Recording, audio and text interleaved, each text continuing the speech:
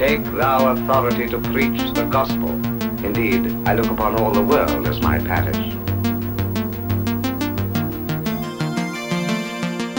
All right, hello, and welcome to our latest episode of Field Preachers. I'm your host, Rachel Gilmore, here with an incredible leader in multi-ethnic ministry throughout our nation, the amazing Mark DeVos. So thank you so much for your time. I'm so glad you're here. Yeah, Rachel, thanks for having me. Absolutely. So I met you or heard of you and saw you on the stage at the Mosaics conference, and then was honored to have you as a part of our digital church planting training.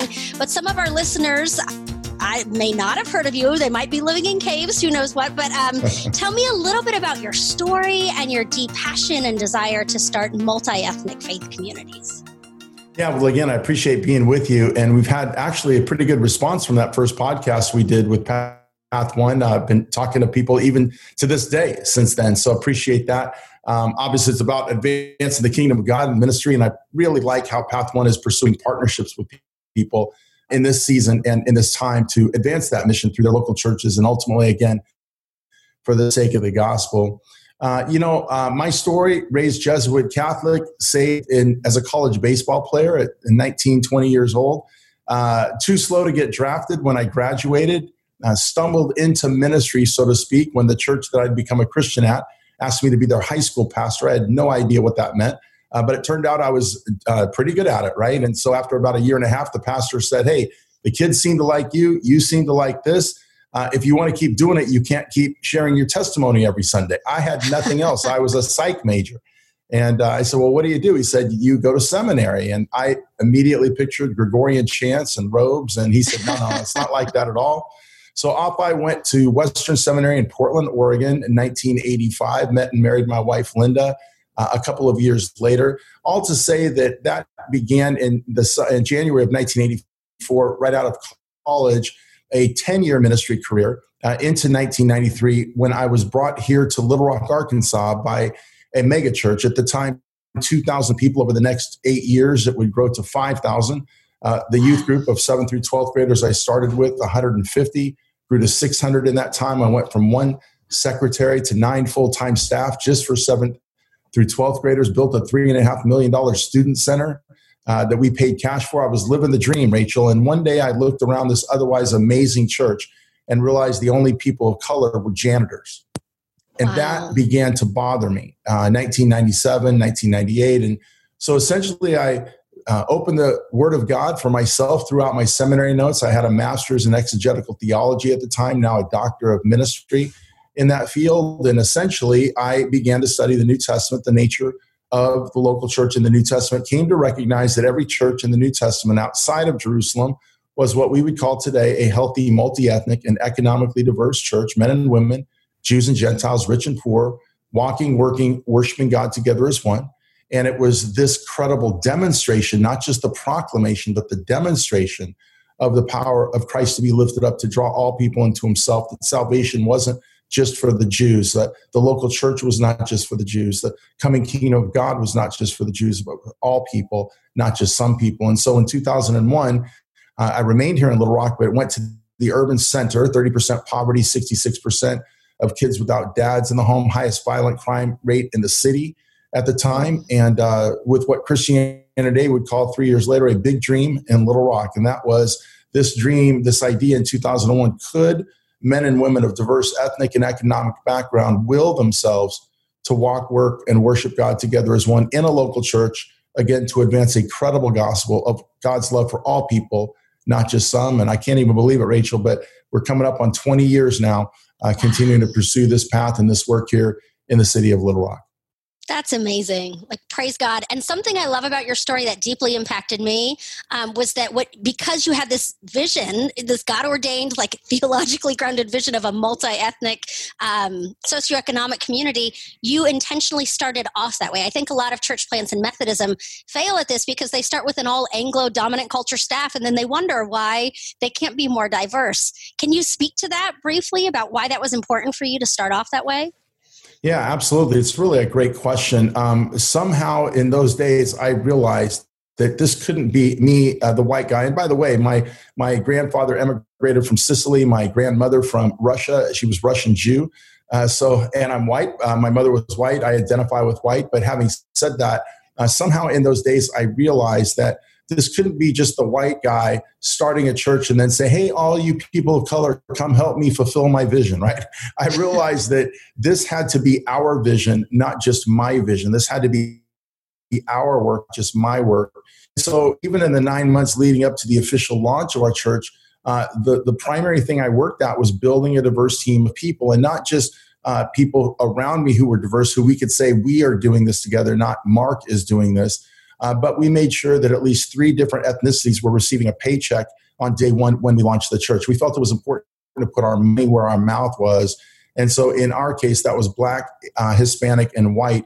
On the day we opened, we're receiving paychecks from the church. And that was a statement of equity, a statement of the vision of the future, that we would share responsibility for this work. This would be our work, not just, so to speak. But yeah, to empower diverse leaders is one of the 7 core commitments of building a healthy Messianic church, and you just can't have it any other way. By the way, when people are trying to transition or move towards this with an established church, they often think, "Hey, let me get a Black guy to join our team," right? And as if just that's going to magically solve things. Of course, we want to empower diverse leaders, but it's not just getting people on your staff, it's the positions and the responsible authority that they occupy, almost not just a quantity issue, but a quality issue. So the first page on a website that people go today is to your staff page. They're going to look at your staff page. They're going to want to see the diversity of the community, as we Christians, of course, the diversity of the kingdom of God. And they're not only going to look at the faces, but they're going to look at the positions they hold. It's one thing, as I said, I was in this amazing church, lots of people on color, except they were all janitors, right? An African-American pastor told me in the early days of my church, he said, now, Mark, be careful. You might staff a worship pastor who's African-American, but you could, if that was it, you could subtly be saying to the Black community, you're good enough to entertain us. He said, if you only staff in the children's ministry, you're good enough to nanny our kids. These were the words of the largest African-American church and pastor in the state of Arkansas. And so he said, so it was all about equity. So from the beginning, we shared the pulpit. Today we have 5 teaching pastors, Black, white, Asian, Hispanic, woman. Our elder board, completely diverse. So again, structural diversity, our team, the responsible authority that we share together for the church is super important to building a healthy multi-ethnic church. Wow, I love that. And it kind of pains me that we haven't been focused on this more over the last few decades like you were. But in light of George Floyd and just the polarization in America, the concept of embracing and intentionally seeking multi-ethnic churches is like the only way forward for us. I mean, we can't ignore it anymore. Yeah, there is absolutely, and I literally have been saying this, Rachel, for 20 years, that while government and education certainly has a role to play in dismantling systemic segregation and ultimately racism, whether implicit, explicit in society, ultimately you can't legislate racism out of the human heart. You can't educate it out of the human heart because, again, it is a hard issue. And that's the work of the spiritual institutions of our society. If I'm speaking to a broad audience, of course, the mosques, the synagogues, and the church. But of course, we as Christ-centered and Christ followers, both individuals and churches, we recognize if we can't, in our own churches, if we can't dismantle systemic segregation and or racism, how in the world do we think that we can impact an increasingly diverse, polarized, and cynical society? So we've got to do the work ourselves and let that then blossom out to impact the community.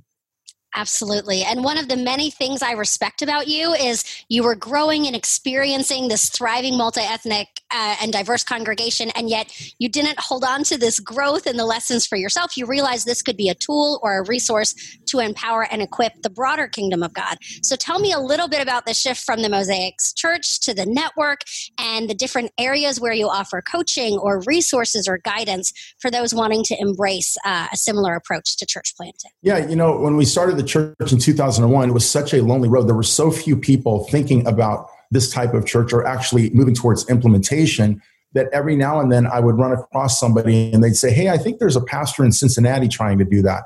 And it was water dry desert. So I would track down that pastor just so that we could commiserate, so we could share stories. And I remember one guy's like, I'm not crazy after all. There's somebody else thinking like me. And so all of that was going on in those first few years. Then Dr. George Yancey, who's today at Baylor, African-American sociologist, co-author of the book United by Faith, right when that book was coming out, he and I met, and we determined that there needed to be a grassroots movement, that this thing wasn't big enough to be natural. There were so few people thinking about it. And of course, it flew in the face of, at that time, 30 or 40 years of the homogeneous unit principle misappropriated to plant, grow, and develop churches. That we basically started a network with a small gathering of people in Dallas, Texas, and then in November of 2004, just almost like a switchboard where if you were connected to me or George and we heard about you, we brought you together, and that led to retreats and on and on. Eventually in 2005 and 6, Mosaics created a website, nonprofit, et cetera, to advance this mission and really, again, to provide a switchboard where as this movement began to blossom. And again, it was so early stages all through the first decade of the 21st century. But nevertheless, whoever you were, finding your way to us finding your way to you, and then connecting in a relational way to share peer learning, mutual encouragement. And all of this, again, developed in 2004 and 5 when we launched Mosaics. As far as like my passion to, help others, simultaneously myself, others who were thinking like this, learn from them, encourage one another. I was asked in 2004, just 3 years in, by a major publisher, that they said, you have to write a book on this. I literally said to them, I don't even know what the questions are still. So I was only 3 years in, and that was my response. And I turned down this opportunity to write because I said, I don't even know what the questions are. But then several years later, publishing came around again and said, man, we really need for you to share some things on this. And so in 2007, then I published my first book with Josie Bass Leadership Network, Building a Healthy Multi-Ethnic Church, which essentially laid the theological groundwork. Christ envisioned the multi-ethnic church on the night before he died. Luke described it in action at a place called Antioch. The model church of the New Testament, contrary to popular opinion, is not Jerusalem, it's Antioch. It's everything you want to be, right? Mega missional, multi-site, and multi-ethnic. And then, of course, Paul prescribes this vision throughout his life and writings. And so laying that theological foundation and then providing 7 core commitments that our network at that point, the handful of us that were getting together in retreats, we essentially worked hard to determine what must be in a healthy multi-ethnic church, 7 core commitments. And I had the privilege of writing about that in 2007. Wow, that's incredible. And so that's grown into kind of like this 4-tiered almost, or there are 4 main options of resourcing that's offered through Mosaics, right? You have one that's on health or multi-ethnic churches, CQ, community transformation, church economics. That's another area where I feel like you're a leader when it comes to entrepreneurial church planting. Can you say a little bit more about, if folks are wanting to dive in, learn more, where do they begin, or what's offered in each of those areas? Yeah, you're absolutely right. So Mosaics began to grow, and by 2010 we put on the first national multi-ethnic church conference.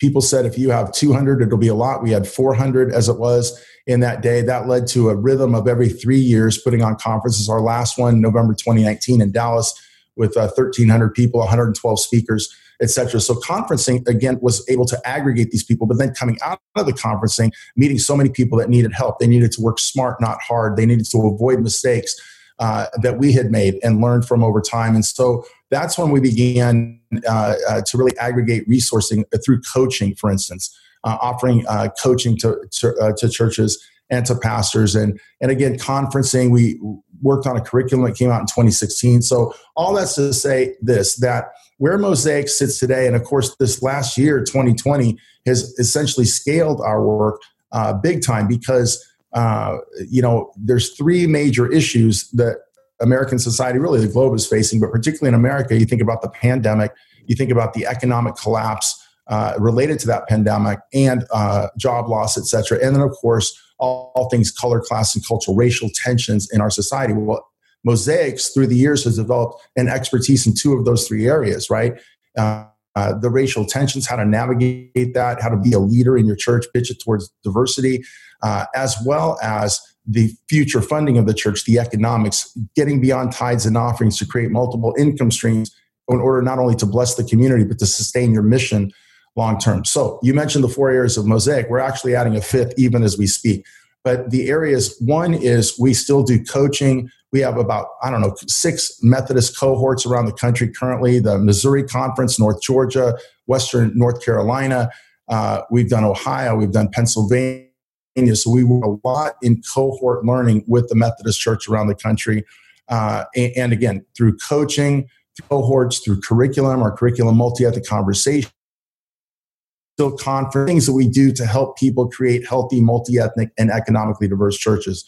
So that's a go-to spot. Secondly, January 1st of 2020, we signed a contract with Dave Livermore and the Cultural Intelligence Center in Grand Rapids, Michigan, to become their preferred provider of CQ assessment and training for faith-based organizations throughout North America. So that's opened up an entire new area of mission advance, if you will. So what we do in that regard is we assess through a 15 to 20 minute self-scoring assessment.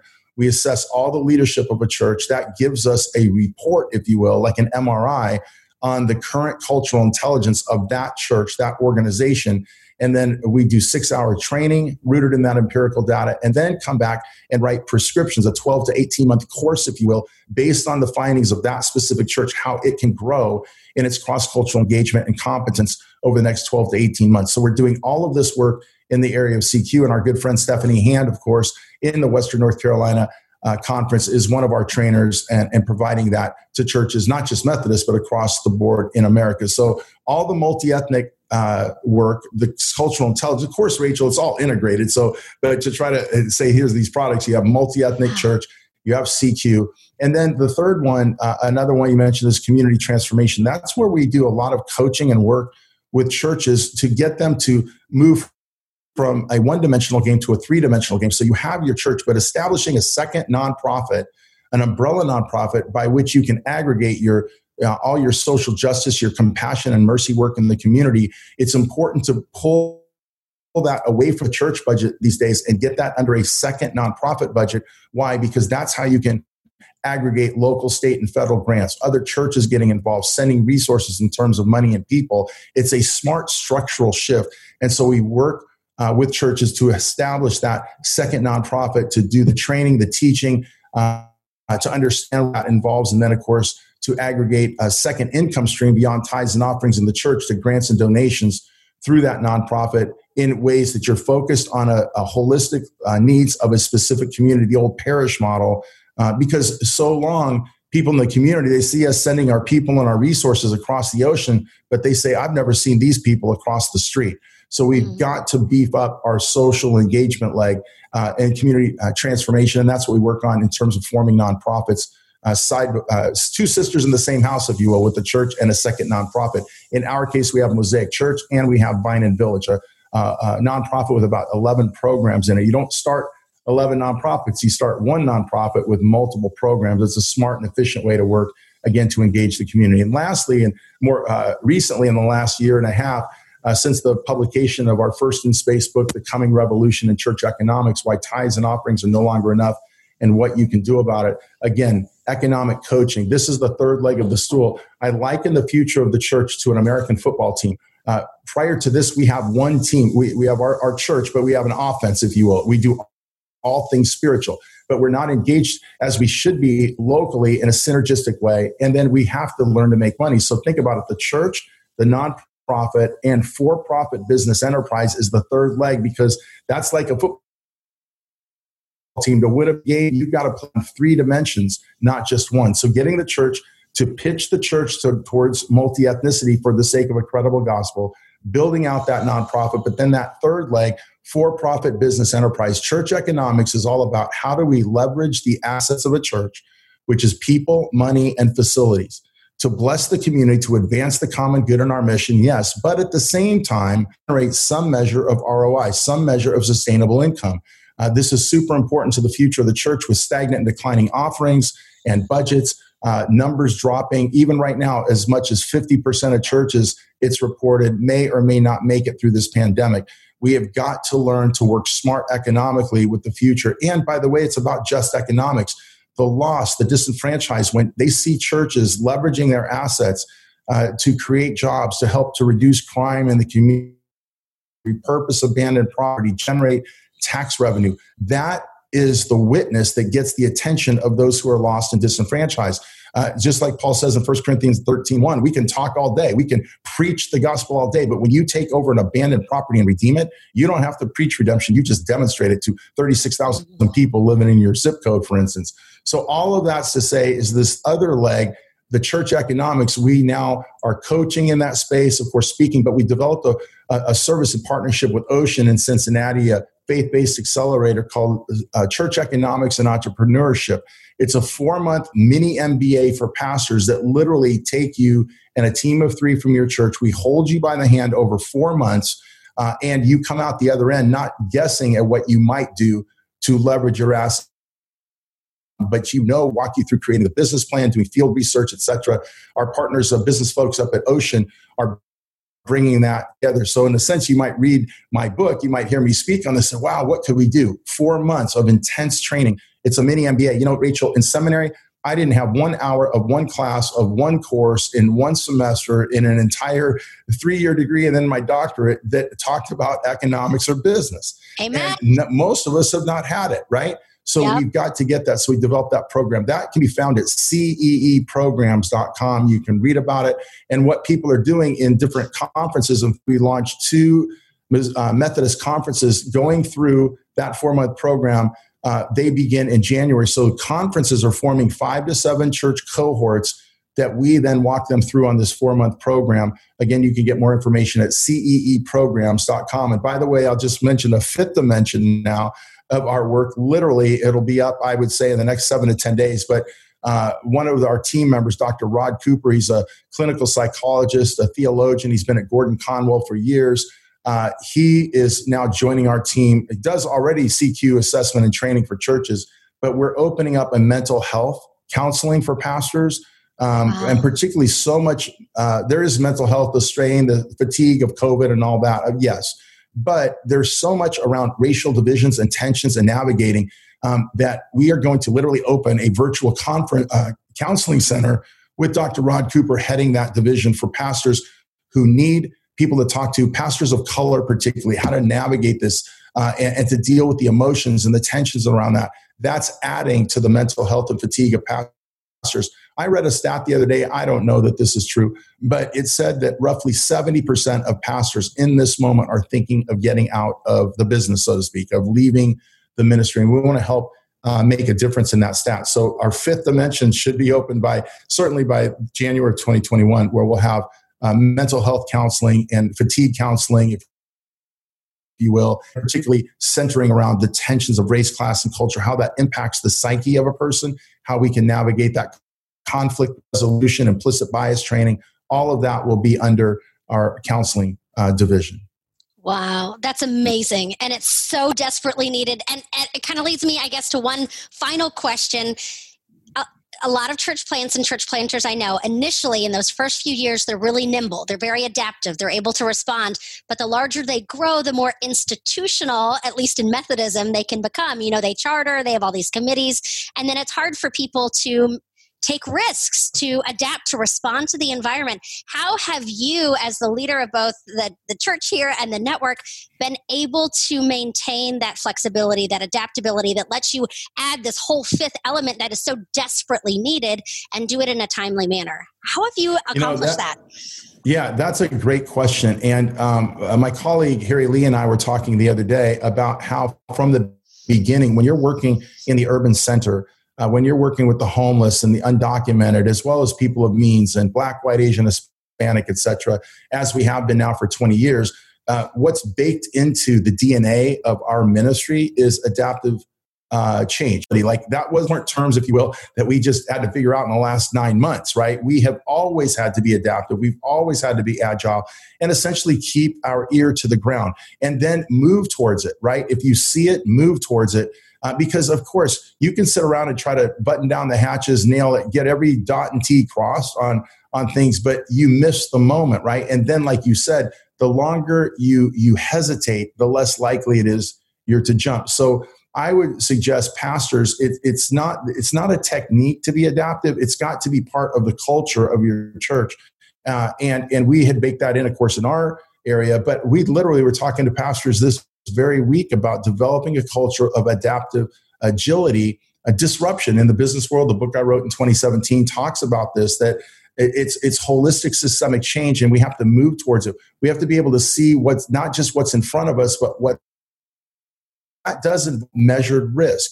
And you cannot be afraid to fail. You have to keep your ear to the ground, and you have to move quickly when the Spirit of God, when the stars align, if you will, and you see a need, there's an opportunity, and you hear the voice of God. You've got to move, to it in a very timely, quick way, and you'll learn along the way. It's the old phrase, build the car as you drive it, right? Because by the time you build the car and it's ready to drive, people have bought other cars. They don't need your car anymore. You've got to move and lead by getting out there, making mistakes, sure, but learning, adapting, that's how you grow. Years and years ago now, I used to, when I lived in Oregon, I was a youth pastor, I'd take kids up this gorge and we would jump off cliffs into a waterfall. And there were 3 levels, like 10 feet, 25 feet, and 50 feet of this jump. And in fact, when I met my wife, I took her up there to impress her jumping off the 50-foot ledge, right? But I can't tell you how many times we would climb to the other side of the water. So there's a waterfall, there's a pool, if you will. And we would, people that were there, they'd come to jump, they'd test themselves. So, jumping off 10 feet, not a big deal. 25, a little bit more. But when you got up to 50 feet and you look over that ledge and you can hardly see the water, and there's a few people splashing down there, to take that leap took a lot. And what I realized a long time ago, and I saw this over and over again, if you went to the top of that cliff and you saw, and you're ready to go, but you hesitate, the longer you wait and hesitate, the less likely it is you are to jump. I learned that as a youth pastor, like 25, 30 years ago or whatever it's been. And that's part of this culture. When you see the need and you see a way, right, for you to engage, you have to jump. And you hear the voice of God, jump. Just get out there. The worst thing that's going to happen, okay, it didn't work. When we launch this counseling ministry, let's say we do it. And the worst thing that's going to happen is 2 years are going to go by and nobody ever calls. Hey, well, in a part, that's great because maybe people are doing just fine, right?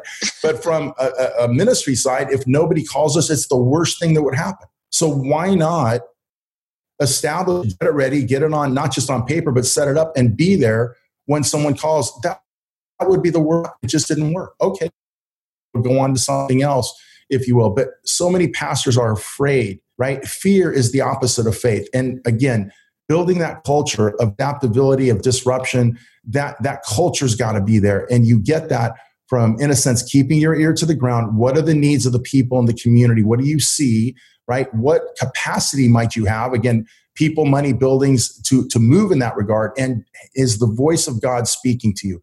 And when those 3 things, the stars align, if you will, jump. Don't hesitate. The longer you hesitate, the less likely it is you are to jump and get involved. That's amazing. It's a great word, and I feel like you took me to church. And so anyone out there hearing the voice of God and not sure if they should jump, this is the time, especially as so much of the future is unknown and it's like a new reformation for the church. Why not? Even if you fail, like you said, it's just failing forward. You learn, you grow, and you're obedient at the end of the day. That's what matters. So thank you so much for your time, for sharing about, your story, and then all of the resources and ways that God has called you to equip others. I'm just so grateful for you and for all that you're doing, and any Methodist or any denomination, anybody out there who could benefit from all that Mark and his organizations have to offer, please reach out to him. They can just go to your website, right, as kind of that main billboard, I guess, of next steps and who to contact. Is that the best way to go, Mark, for those who want to know more? Yeah, Rachel, mosaics.info, MOSAIX.info. And you can read more, learn the things we've been talking about, take your time to look through it. And it's real simple. Really, the first step is just make an appointment with me. I'm super accessible, easy. You just click a button. It goes to my colleague, Allison. She sets up a time with you. We talk for 30, 45 minutes. I kind of assess your situation, your context, and then recommend from the various products and services we offer to help churches become healthy, multi-ethnic, economically diverse, culturally intelligent, financially sustainable, socially just. From all that array of products and services, I'll listen to you, and then I'll craft based on what I know, listening to in your context. I'll say, here's a step or two in the right direction. I will say this, Rachel, the primary thing that majority culture churches need right now if I was king for a day and I could wave a magic wand and everybody did what I believe they need to do, every single church in America, and particularly majority culture churches, need to do CQ assessment and training. They've got to start with the MRI.